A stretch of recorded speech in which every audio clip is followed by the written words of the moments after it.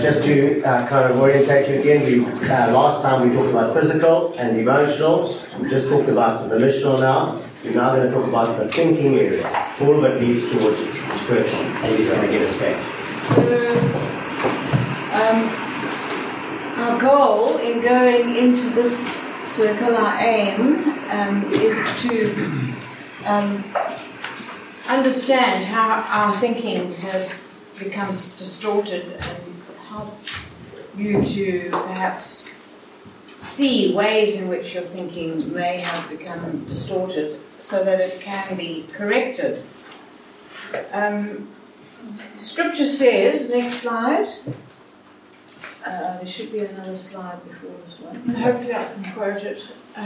Do not be conformed to the pattern of this world, but be transformed by the renewing of your mind. Okay. And there's also a scripture in Romans, I can't remember, I think it's chapter 2, where it says that man's thinking became darkened. They were darkened in their thinking. And thinking that they were wise, they actually became fools. So there are certain factors that have contributed to this darkened thinking and the fact that we often get our thinking distorted. And the first one there is the fall. And the second one is observation of others. And the third one is our interpretation of the hurts and the traumas that we have suffered in our lives. Let's have a look at how the fall has contributed to our foolish or darkened thinking. What was going on there when Adam and Eve fell into sin? What aspects of thinking were involved in that fall? They questioned God's goodness. Yes. What did Satan say to Eve? Did he really say? Sorry? Did he really say? Yes, did God really say that you'll die? You won't die. And so it was in the mind that this whole thing began to unfold. And it was the belief that God was actually holding out on them. God knows that when you eat that fruit, you're going to become all wise. You'll be like God. You'll know right from wrong and good from evil, and you'll be like Him. And so in their mind, they began this journey, basically, of striking out independent from God. And we commit the same sin, actually. We still have that fallenness in our nature, which is constantly wanting to try and be independent of God, not be dependent on Him for our needs. Striking out independent, we believe that life can be found in something other than God. So that is how our thinking has been corrupted, a bit of a summary of that.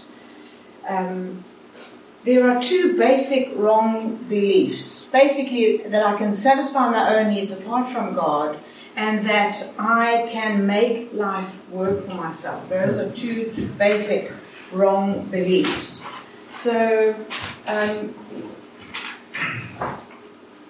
me give you an example. I'm just trying to think of an example. Can you think of an example? Well, the whole people-pleasing thing is a way of trying to get my needs met apart from God. Yeah, so all of these strategies that we've been talking about are based really on the premise that I don't need God, I can get my needs met apart from God. So let's have a look at that second means that has contributed to our thinking, and that is the observation of others. So what happens is that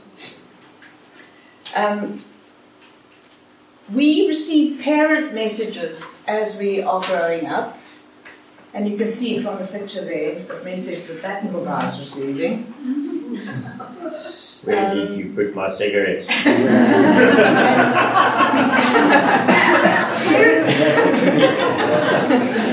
and parent messages are not just necessarily from parents, but from significant others like teachers, perhaps aunts, uncles, grandparents. They, as we're growing up, we're receiving messages all the time and input from the people around us, and it's communicating things like values and attitudes, which we just absorb unconsciously, the values that have been inculcated probably into our parents as well, and then are being passed on to us.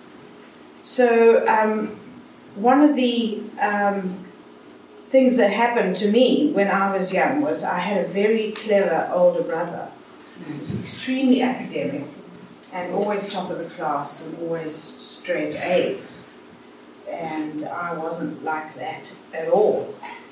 And my parents inadvertently, they never meant this to happen. The message that was constantly being said was, it's important and to be clever, and cleverness is a great value. And people who are clever are highly valued and important. And one day, I was about 12, I think, I overheard my mom having a telephone conversation with some friend they hadn't seen for some time, and I heard her say, oh yeah, no, he's doing brilliantly, he's top of the class, and yeah, no, he's just absolutely flying, I'm so proud of him. And then I heard her say, oh no, she's fine, she's just average, you know, just an ordinary sort of, and she was talking about me. So that reinforced that, and it sent the message, being clever is very important. I'm not very clever, I'm not very important. And so that was something that was going on in my head all the time. I'm just average. And maybe you can think of things that have perhaps been passed on, values that have been passed on, and parent messages and attitudes that have been communicated to you in your childhood, and things that you've picked up. And none of us has had perfect parents. I mean, I have absolutely no doubt my mum loved me, absolutely. She didn't intend to wound me in that way, but it was just, you know, a thing that happened, and, you know. So we don't have perfect parents. And in fact, some of us have probably grown up in highly dysfunctional and perhaps even abusive homes, where there was a high degree of neglect or even outright abuse. And of course, those messages that are being sent are very destructive. And we end up believing all kinds of beliefs that are actually not true. Our minds become darkened. And often we have a core belief, a belief deep down inside that is negative about ourselves. And my belief was, I'm average, I'm not important. So, and those are painful. It's painful having a belief like that. It's painful believing that you're not someone of value. Then the third thing, the third factor that contributes to foolish thinking is our interpretation of hurts and traumas. And as it says there, children are good observers but poor interpreters of events. And I'm sure some of you might know that children are extremely observant, but often when it comes to interpreting what they are observing, they go astray. For instance, a child whose parents are divorcing will often come to the conclusion, it's my fault Mommy and Daddy are divorcing. You know, which is totally irrational, but they will believe that it's their fault if their parents are divorcing. So in areas where there's abuse, where there's rejection, where there's neglect, those traumas and things get carried into the beliefs that we adopt out of those painful events and traumas, go into adulthood, and we have these wrong patterns of thinking and these wrong beliefs that come out of that.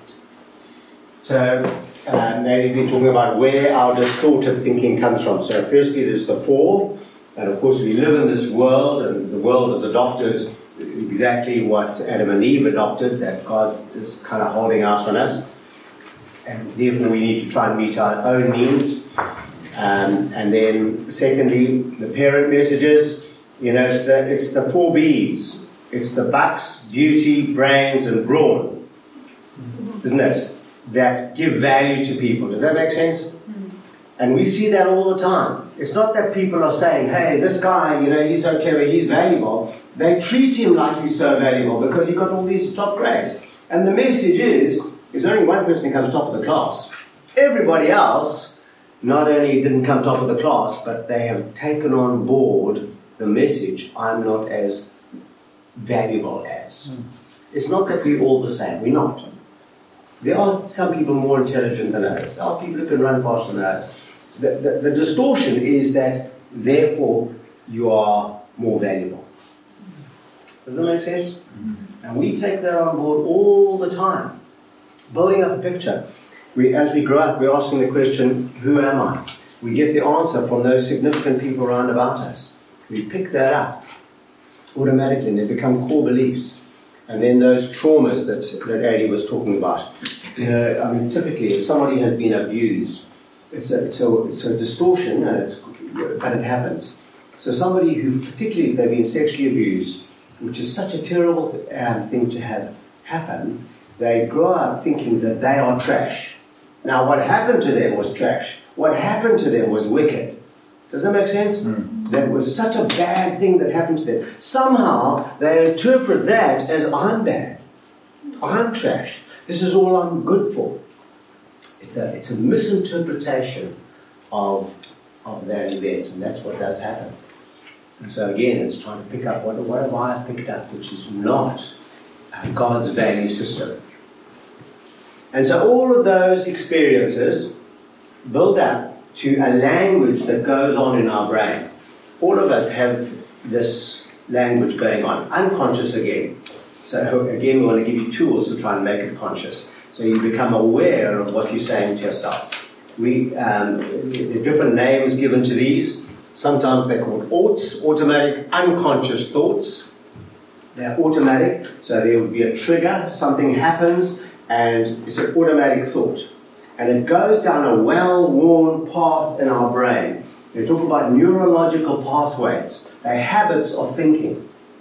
So if that event happens, this is the thought pattern that goes down in my brain. So AUTs, sometimes they're called NATs, negative automatic thoughts.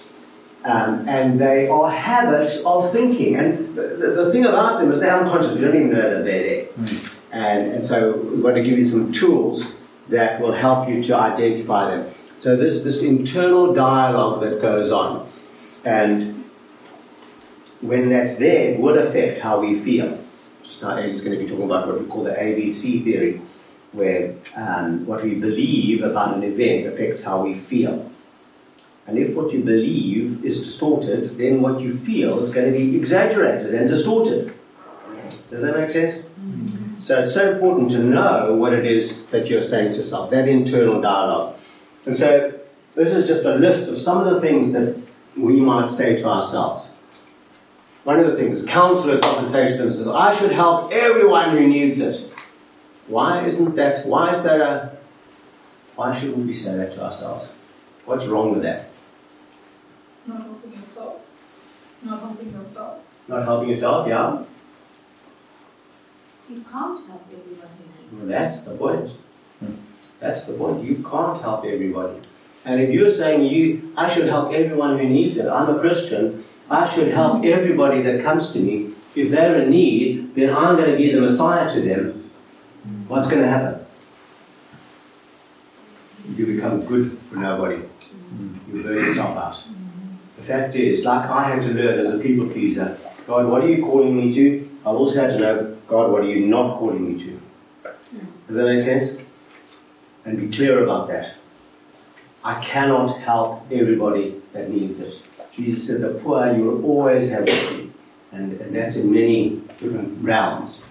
So you'll never get to the end of the need, where you are.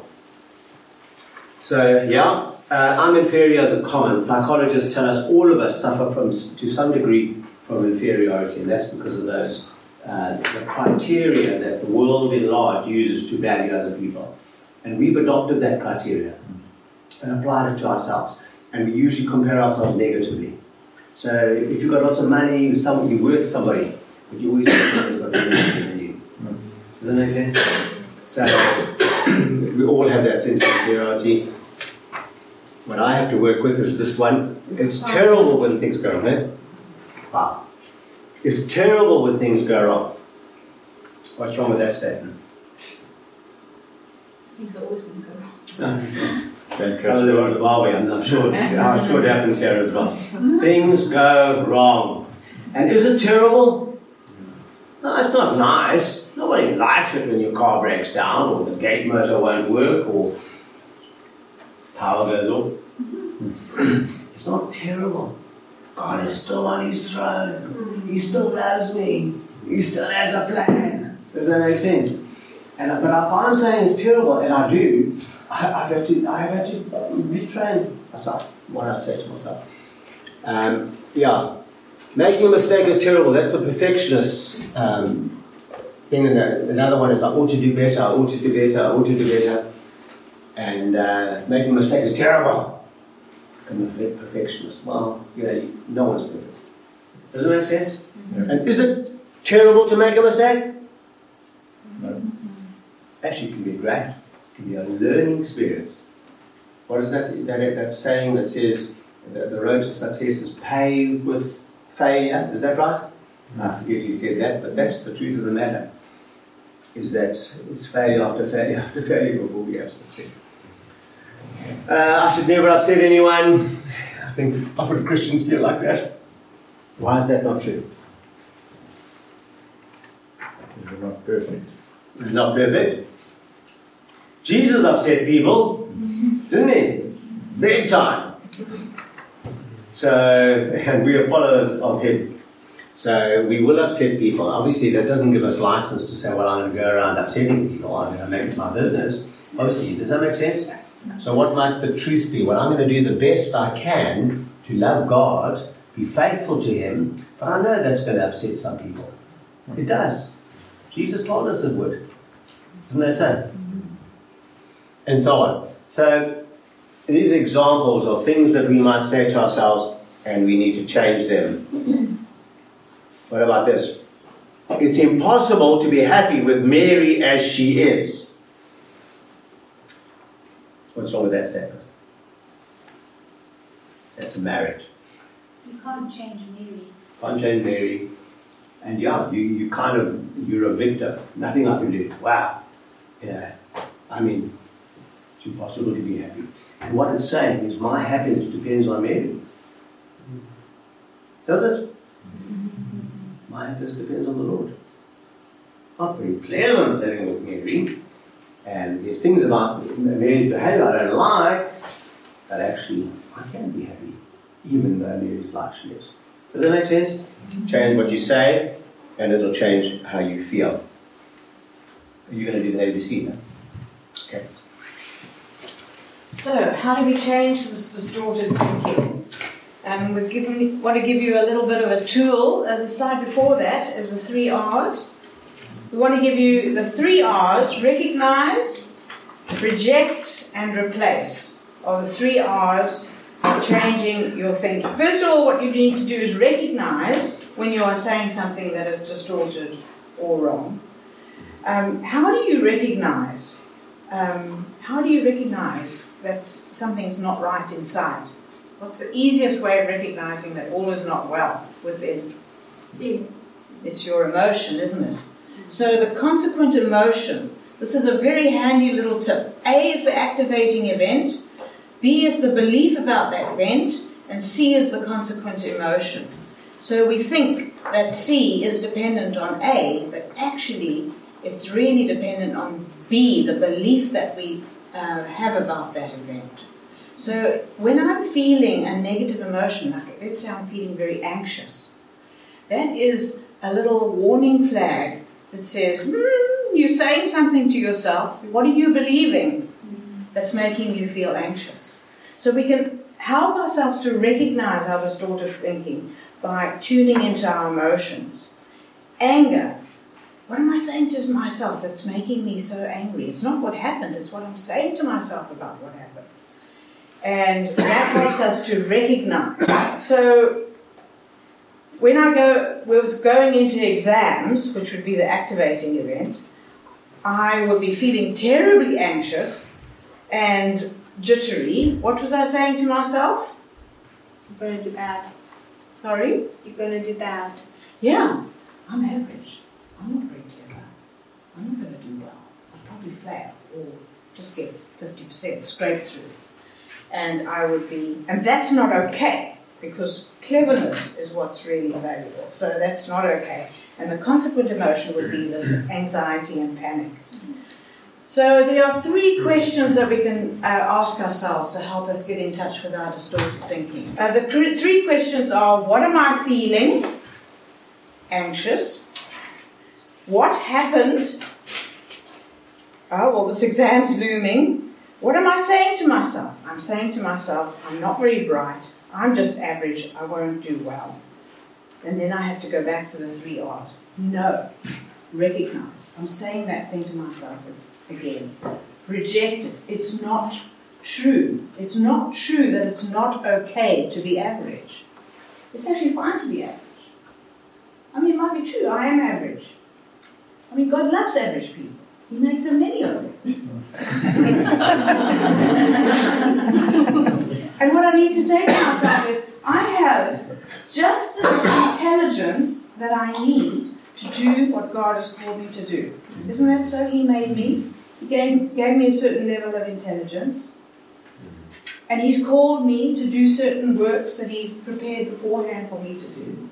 So He must have made me to do those things. So I'm fine. If I only do averagely in this exam, it's okay. I've worked hard. It's not that I've skived off. I've worked really hard. I've studied. I've done my best. That's all that God expects of me, is my best. And then what do I feel? I feel so much better, don't I? If you change your thinking, you change your emotions. It has a direct impact on how you feel. And my thinking is no longer distorted. I feel much more relaxed. I'm much more confident in myself. I'm much more easy in my own skin. I don't mind being average. It's actually okay. I'm fine with that. I don't have to be brilliant like my brother. I can just be me and accept that God has made me fearfully and wonderfully for who I am meant to be. And so my thinking just, all those distortions go out. Now, obviously, it's, again, a process, and you have to work at it.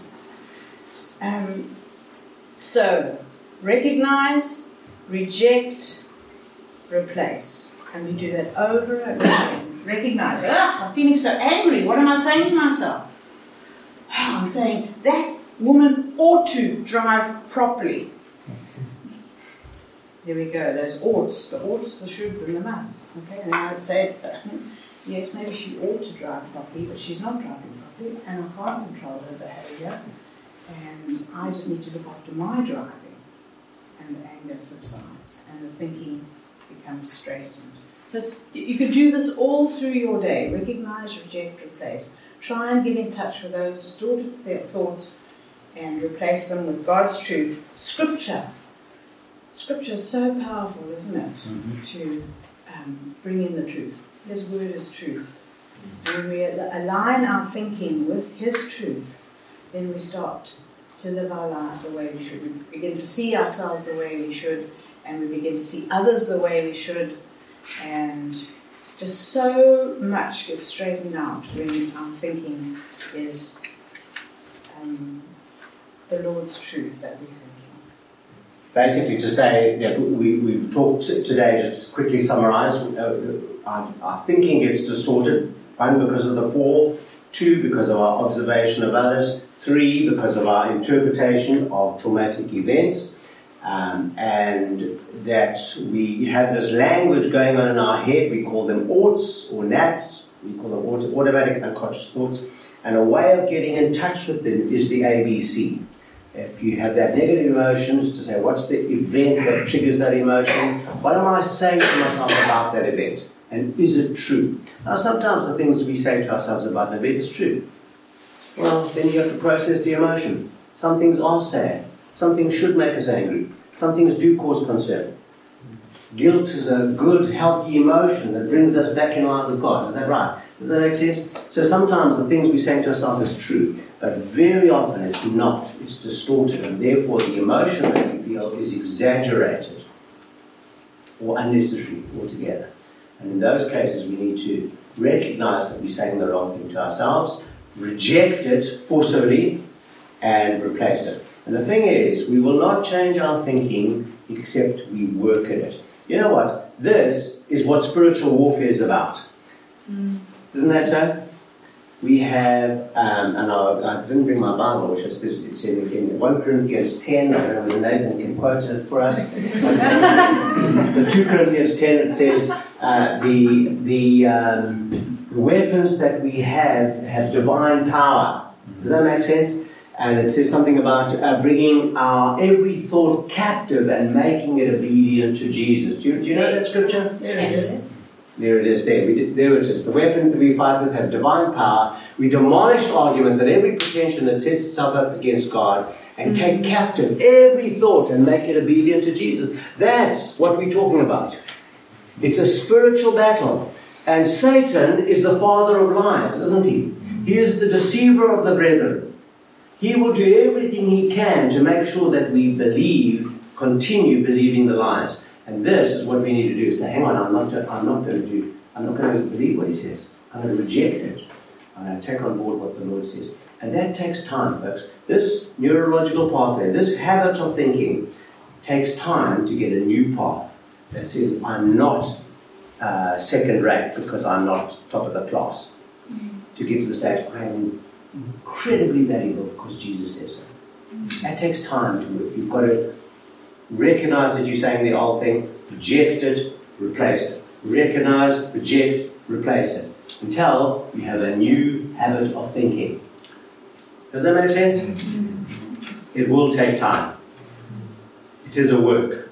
But if you persevere, and we're going to work these things through as we talk about anxiety, we talk about depression, we talk about anger, and work out through the kind of common things we would say to ourselves in each of those problem areas. Good. We've run out of time, I'm afraid. Any comments or questions before we close?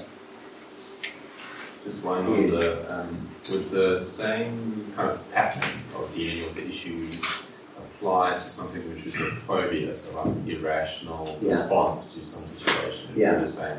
Yeah. So, so we get into like negative loops, what they call negative loop, and you can change it to try a positive loop. So like a phobia would be things that you're saying to yourself which are not true, or exaggerated. So for example, again, interpretation of a trauma, I might have an accident, and then in my thinking it's all distorted. I'm saying every time I get in that car, I'm going to have an accident. That's a distortion. Does that make sense? And I'm thinking that, and therefore I avoid, which empowers the fear, makes me even more afraid. And so that's a negative loop. So how the thinking is reinforced by the behavior and the emotion. If I want to change that, I need to go to the Lord and know where my security lies and know what He says about that. So I begin to change what I think about that event. And because He is in control, I'm going to try and do the very thing I'm petrified of doing. They say, do it afraid. I don't know if you've heard that expression. You do it anyway. But as you do it, you realize that actually it was okay. And you begin to feel good. It disempowers the fear. So it becomes a positive loop. So all these things work together. So what's happening in your emotion, of course, in your physical as well. When you're very anxious, when you have a phobia, it tells in your body. You have a fight or flight thing going on, your breathing goes up, your blood pressure goes up, your sweat. All of it's happening in your body, you know it's there. It affects your emotions. It affects your behaviour. Very often you think, I'm not going to do that, whatever. I'm never going to go in that car again. And you're thinking, this thing is terrible. The chances of me having an accident are 95%, but actually it's probably about 0.5%. And really, this is where the key is. I'm safe in the Lord. Therefore, I can change my thinking. Therefore, I change my behaviour. I'm going to go and do that anyway. That will change how I feel. That will change what happens in my body. Does that make sense? Yes. I have a question, but it doesn't have to be answered. Earlier you mentioned if someone's swearing, an elder could go and say, hey, I recognize this behavior. Are you aware of it? And you spoke about like you have to recognize the thing. And this whole process, if you're walking it with someone else, it's a very like combined thing, them, not you doing it for them. How should you look at it if there's someone in your life that you can recognize obvious unhealthy patterns, but they haven't invited you into a conversation about it? If it's like a family member or a friend or... Yeah, so it's a tricky one. Let me do the easy part first. If they are engaging in obviously sinful behaviour and they're in the church, then I think you have every reason to come alongside them. Does that make sense? I'm thinking of non-Christians. Yeah, so I think it's a little bit tricky there. Then you need God's wisdom to know. I think that scripture in 1 Corinthians 5 and 6 where Paul says, if they're in the world, well, they're in the world. But if they're in the church, then you need to do something about it. You need to judge them if that is it. Yeah. Yes. I have a question. I wanted us to ask, what cause for people to be hypocrites? To be? Hypocrites. Hypocrites. What do you think? Well, what's a hypocrite? What pushes people to be hypocrites? So, Jesus said they like whitewashed tombs, aren't they? Nice and clean on the outside and dead and rotten on the inside. Is that right? Why do they do that? Why might they do that? What are they looking? What's the goal that they're trying to achieve? Maybe they want to look good. They measure up, yeah. Either want to look good in the community. Like a projection, so they don't want to deal with their own stuff, so they'll project it onto others. Yeah, so what they're looking for is the approval of men, isn't it? They're looking for, want to be loved, they want to be affirmed. Nothing wrong with the need, it's how they're going about it. They're looking for the approval of men instead of looking for the approval of God.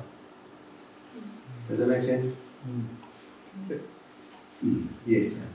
Again, can I just also add maybe a perspective to that? And I know often in the church, because we often create an environment which I think we all kind of like externally trying to put our best foot forward in the church context. And we create an environment where when we come into church, because we're in church now, we're all trying to put our best foot forward. And I think sometimes we can create an environment in church where we're not really very vulnerable ourselves. None of us want to be vulnerable about our difficult stuff. So we're all putting our best foot forward and creating almost like a false impression of, because there's a lack of vulnerability. So I'm just kind of saying, I think sometimes in church we actually create environments which are not vulnerable, which are open to a hypocritical kind of, environment.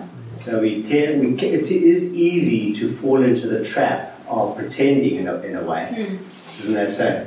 So, we can be on the way. I mean, this would never happen to us, but we're on the way to church and have a jolly row. So I don't know what's happened, because I took that slide out. And then we arrive at church and, hi, God, praise the Lord. In the car again, Yeah, so, and the thing about being vulnerable is that actually it's being real, isn't that so? I mean, I don't think, no one is saying that it gives you permission to behave as you like. It's just saying, hey, this is me, this is what I'm battling with. This is what's happening, and I'm trying to do it this way. but failing. That gives permission to others to. We had an incident where someone at the church was very incredibly vulnerable about talking about their addiction to pornography and what that had led to. The interesting thing is just that out of that, and he spoke publicly in the church, and out of that, it was just like all this need popped up.